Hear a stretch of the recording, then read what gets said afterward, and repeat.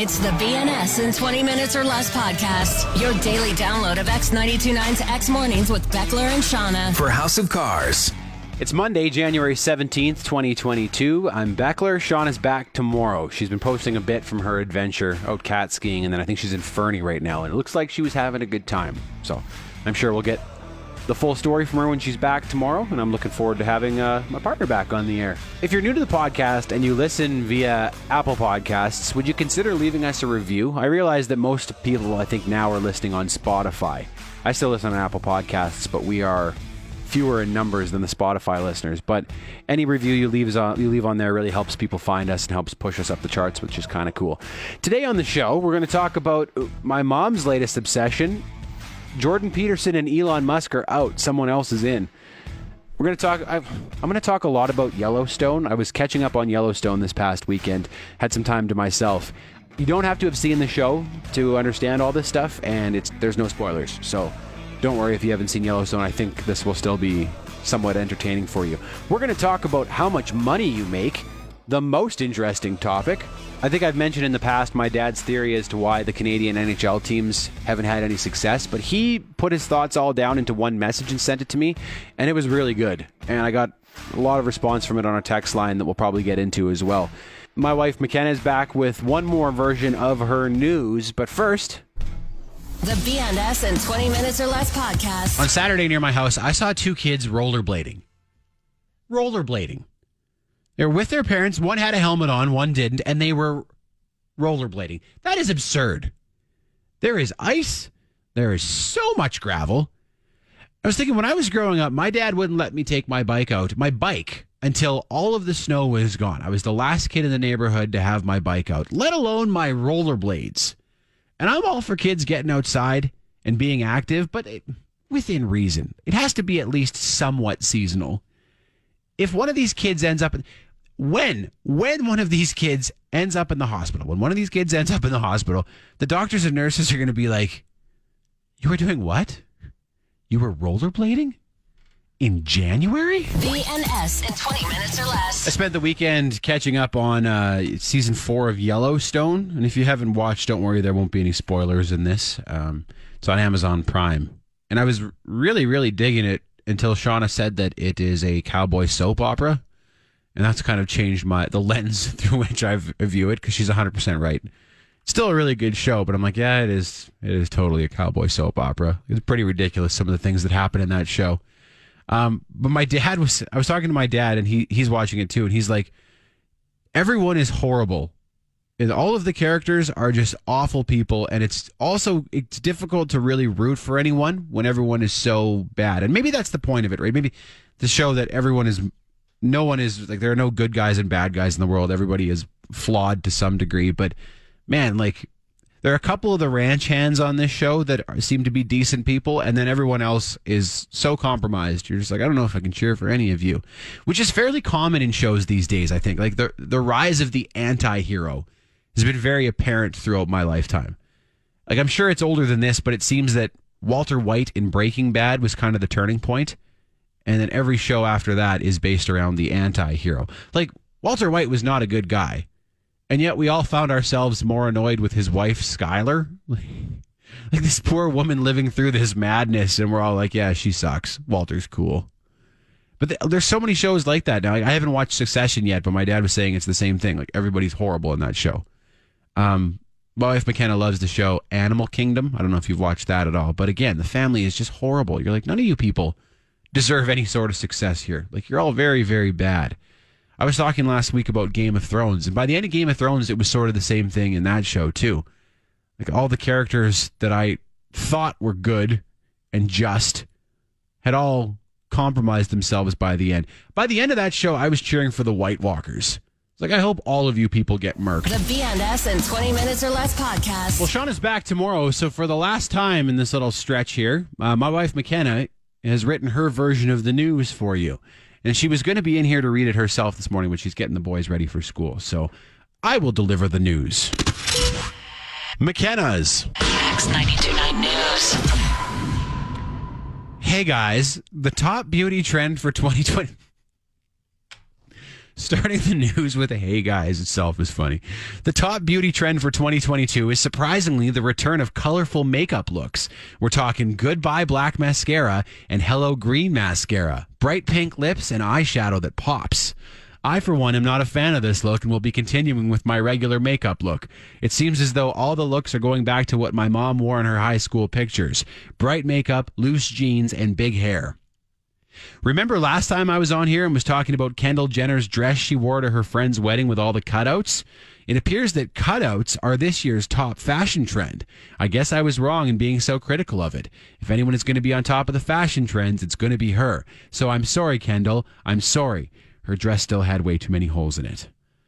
New Zealand's military on Monday morning was able to send a surveillance flight to Tonga to assess the extent of the damage from a huge undersea volcanic eruption. As I was writing this news, I'm not sure what happened, but it all deleted for some reason. I started to panic as I was almost done, and then my husband Andrew took my phone, gave it a little shake, and then a screen popped up that said undo cut. Did everyone know you could do that? I was blown away. So there's a little trick for you. And that's my news. And now you're informed, I guess. The BNS in 20 Minutes or Less podcast. A friend of mine posted on Instagram on the weekend, he had got up early to do a sunrise hike, which is something I've never done and seems a little bit spooky, but also super cool if you could be on top of a mountain to watch the sun come up. And this was out near Canmore.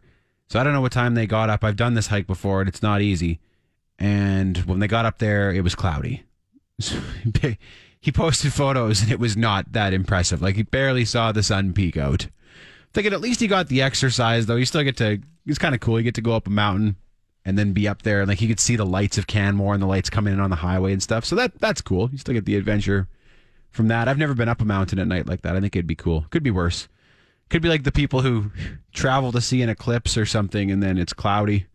Or even like all the people who have traveled for events, like a concert or a sporting event or something, then it's canceled because of COVID. That's got to suck too. But I probably told this story before on the air. The worst one of these that I've ever heard by far. In the 1700s, there was a French astronomer named Guillaume Le Gentil. If I say that right, Guillaume.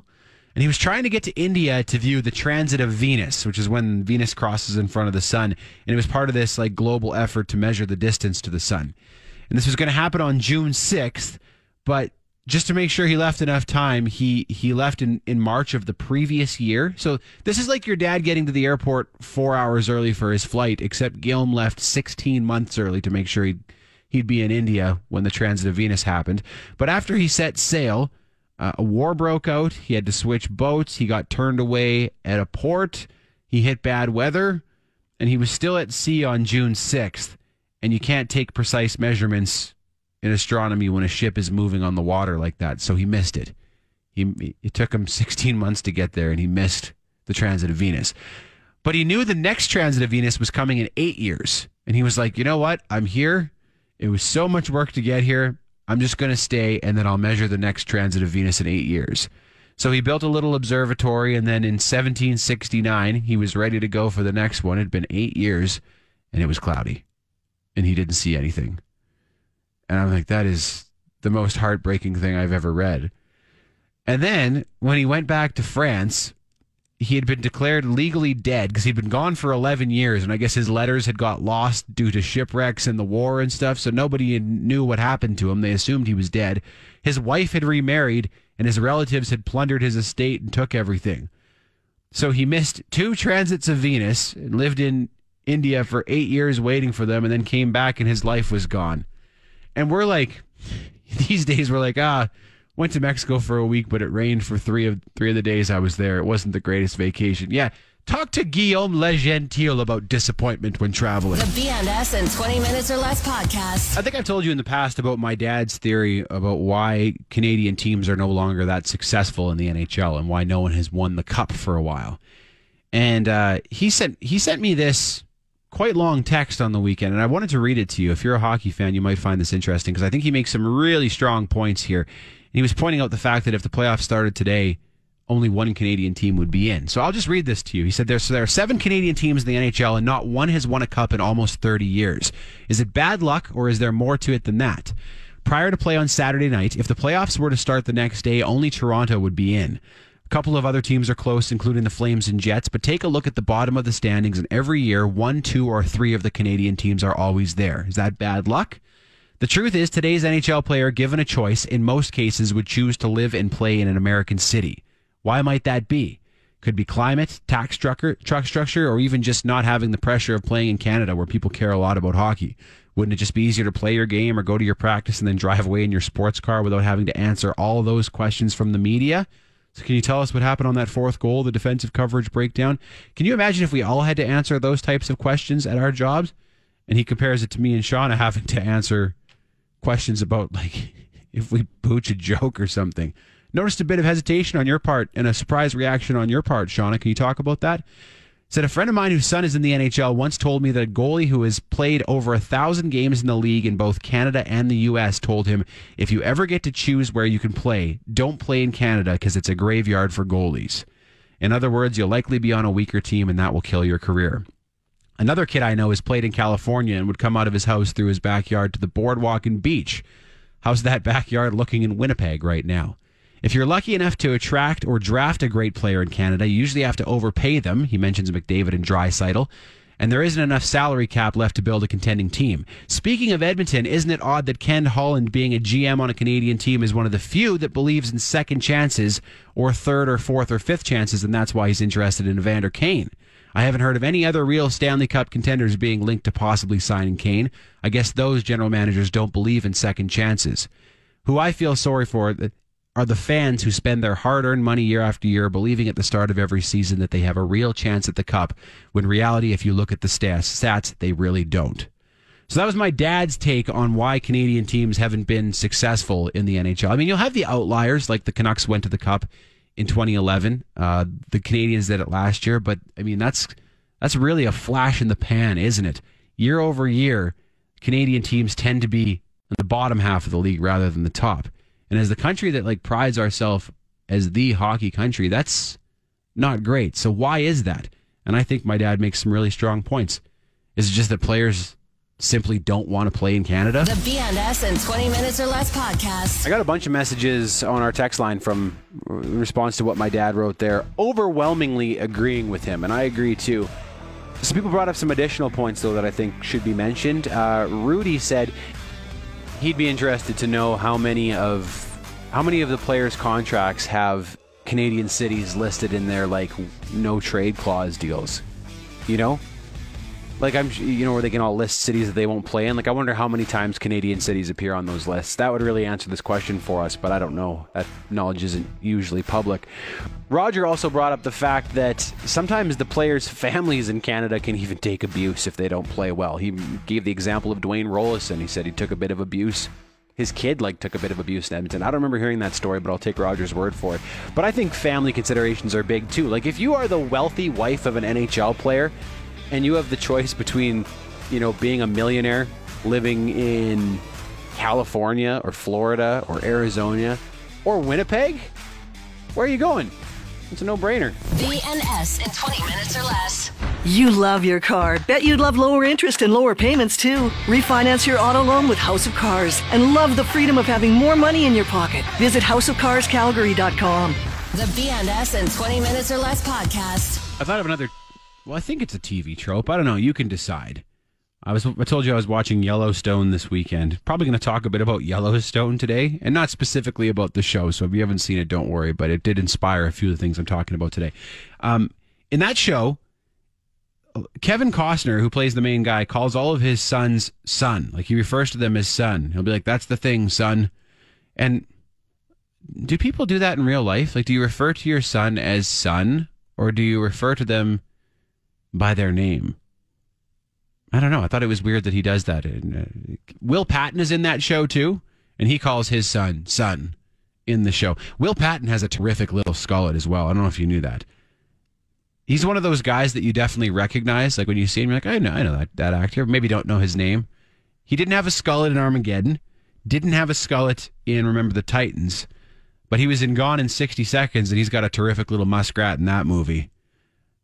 Same with in Yellowstone. He's got a little skullet in Yellowstone too. Do people do that though? Do people, or is it a regional thing? Is that more of an American thing? Is it more of a thing out in the country to refer to your son as son? It's so weirdly formal to me. it's kind of like when people say my mother or my father instead of my mom or dad. Like everybody I know says, oh, my dad does this. My father works at this. It's so odd. Like, I have a very good relationship with my father. Are you the heir to something? Like, is your family's name on the library at the university you went to? Why do you talk like that? BNS in 20 minutes or less. I don't know if you're on Reddit or not.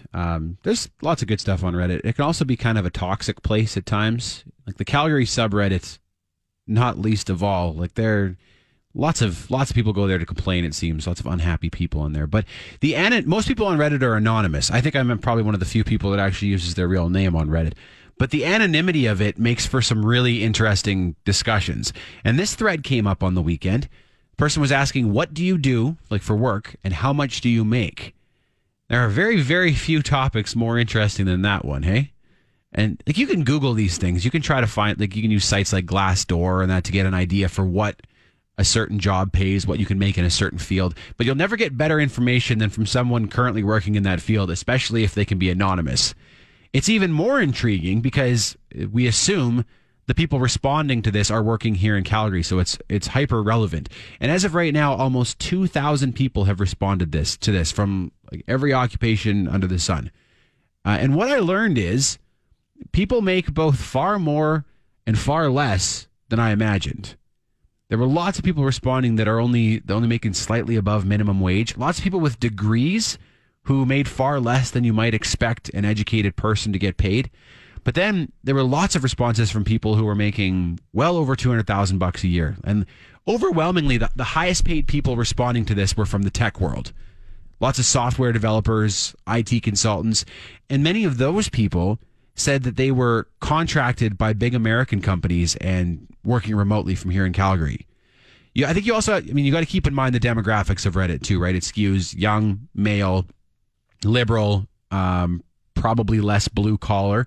There were a few people who responded from like oil and gas who were making big money. There was one person who said they make over $300,000 a year, but they said they spend most of the year working up in Fort McMurray. I can send you this thread if you'd like to browse through it, try to find your job and see how you're doing. You might even be able to use it to get a little more money out of your boss. Who knows?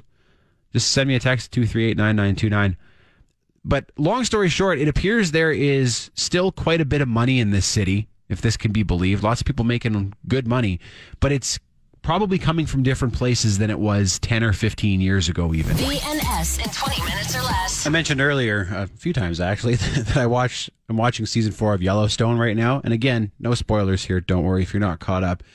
But I think a lot of, people like me who grew up in the city, haven't spent much time on a ranch or a farm or anything. We kind of really idealize that lifestyle, and it seems really nice. I think maybe you disagree. Maybe you're very happy in the city, but I look at that and I'm like, man, that looks nice. Just being out in the country, have kind of like a fantasy about that. But the show also proves to me how very little I know about that lifestyle. Part of this season revolves around the purchasing of really, really high-end horses. And there's quite a few like really long montages of like showing off how good the horses are. And then one of the characters makes a comment at one point. It's like, that's the difference between a $5,000 horse and a $300,000 horse. And I'm like, I couldn't tell the difference. Honestly, it's not like a vehicle. If you put a $5,000 vehicle or a $300,000 vehicle in front of me, everyone's going to know which is the more expensive car. I don't think I could tell you with a horse. I don't really know what I'm looking for. Like, sure, the horses were impressive that they were riding, but I have nothing to compare that to. I haven't been on a whole lot of horses in my life. So, if I had a bunch of money and I bought what, you could sell me the derpiest horse in the world and you could tell me it was an expensive horse. And I wouldn't know. I'd just be like, hey, I think something's wrong with this horse. I think this fancy horse I bought is broken. BNS in 20 minutes or less. So my mom retired back in October. She was with the same workplace for 38 years, and I've been kind of keeping you up to date with how she's spending her time in retirement. And she's going through these like obsessive phases with certain public figures. Like at first it was Jordan Peterson, Dr. Jordan Peterson. She was consuming everything Jordan Peterson she could get her hands on, every lecture he's given, books about him, all that stuff. And then he kind of took a backseat to Elon Musk for a bit. She was really into Elon Musk, and she was sending me like Elon Musk quotes, and she would say, well, this is what Elon Musk thinks about this, or this is what Elon Musk does. And I don't really like Elon Musk, so that one was a bit tough for me. But Elon Musk is out. Jordan Peterson out. She's got a new one. Bob Saget. Bob Saget is in now. And the funny thing about this is, my brother lives with my parents, and he texted me, and he's like, Mom is completely obsessed with Bob Saget, and I don't think she really knew who he was before he died. I don't think she was a big Bob Saget fan before he passed. And now my brother said she watched his funeral. She watched the live stream of his funeral despite not really knowing who he was. She didn't appreciate him in his own time, I guess.